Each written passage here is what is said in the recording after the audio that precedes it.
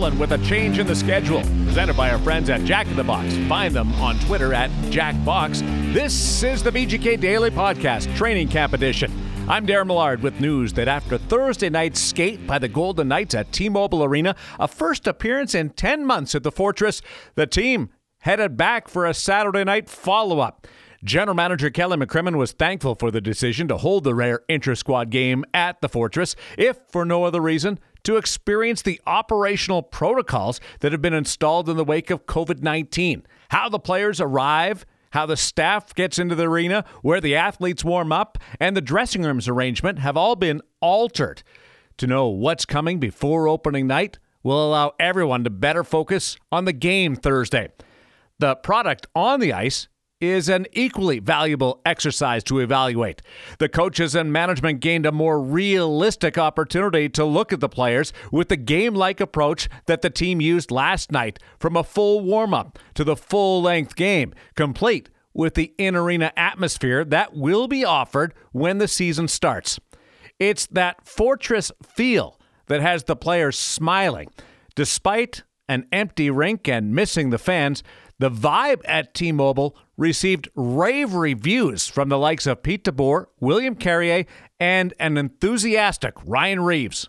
After that game, that felt more like what the playoffs should have been like in Edmonton than Edmonton did. I felt like, just the atmosphere there is something you can't really replicate. The way they play the music, the in-game entertainment, even though there's no fans in the stands, it was I wish Edmonton felt like that, but it was great being back there. I'm hoping the fans can start filing in at some point this season because, we have by far the biggest home ice advantage when we have fans here. The warm-up was pretty good. We all got back to the room and talking about it. But I think they did their best in Edmonton. Obviously, it's never like the T-Mobile. No fan parts. Obviously, I think we're just got to get used to it.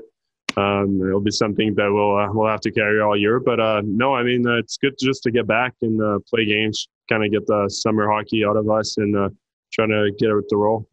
It was a whole new experience for a lot of guys, even the guys that have played here since the beginning.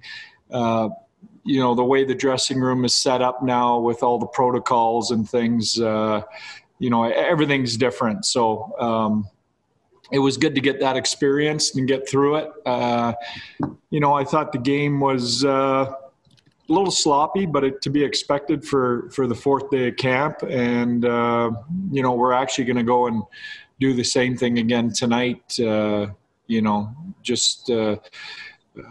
Wasn't the plan, just called an audible because we just felt both from a hockey and getting used to perspective that another game down there would help. For a couple of players like Reeves and Carrier, anything that takes them closer to the real feel of the regular season is welcome. They play the game hard.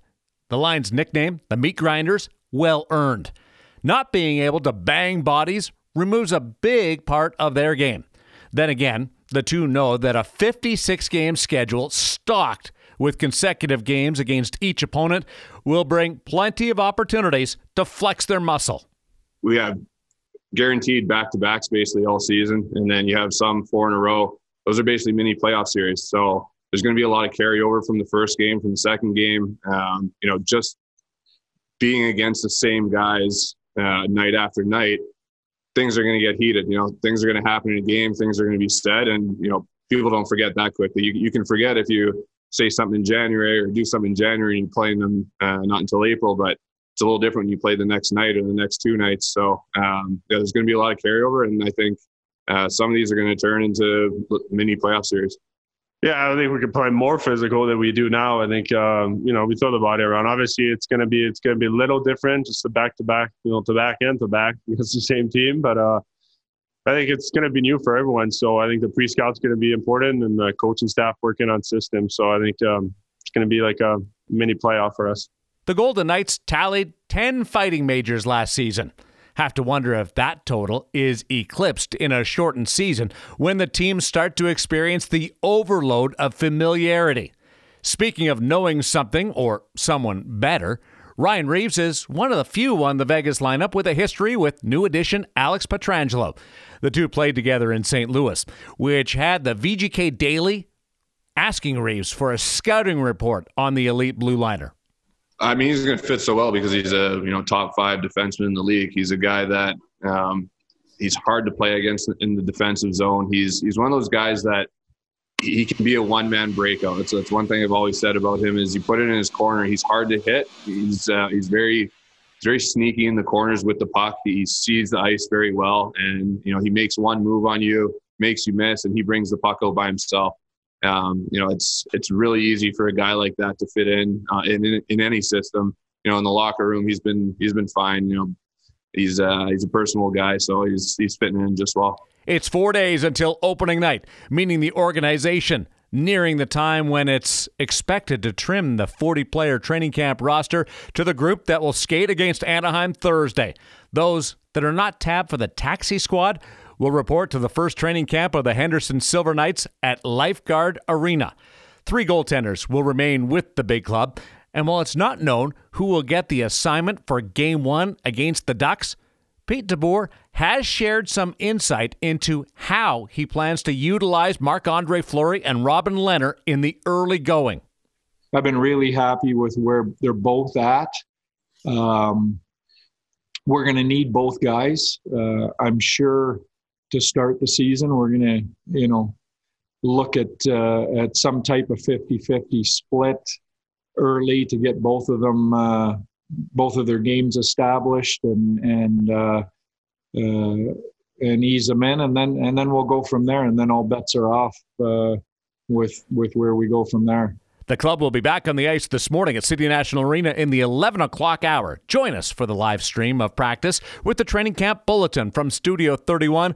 Training Camp Bulletin presented by Next Gen. That's on the Twitch, YouTube, Instagram, and Twitter VGK channels. For more on the Golden Knights training camp, slide over to VegasGoldenKnights.com for the informative, entertaining, and sometimes quirky training camp diary, as Station Casinos brings you all that is the 2020-21 camp. And of course, we will be back to start the week, letting you know about if any roster moves have been made and the stretch drive of preparations towards Game 1 of 56 on Thursday night at T-Mobile Arena. The game can be heard on Fox Sports Las Vegas, watched on AT&T Sportsnet. Pre-game shows on both radio and television are set for 6 p.m. I'm Darren Millard. Thanks to Jack in the Box for presenting the VGK Daily Podcast, Training Camp Edition. Enjoy your Sunday, and we'll chat again tomorrow.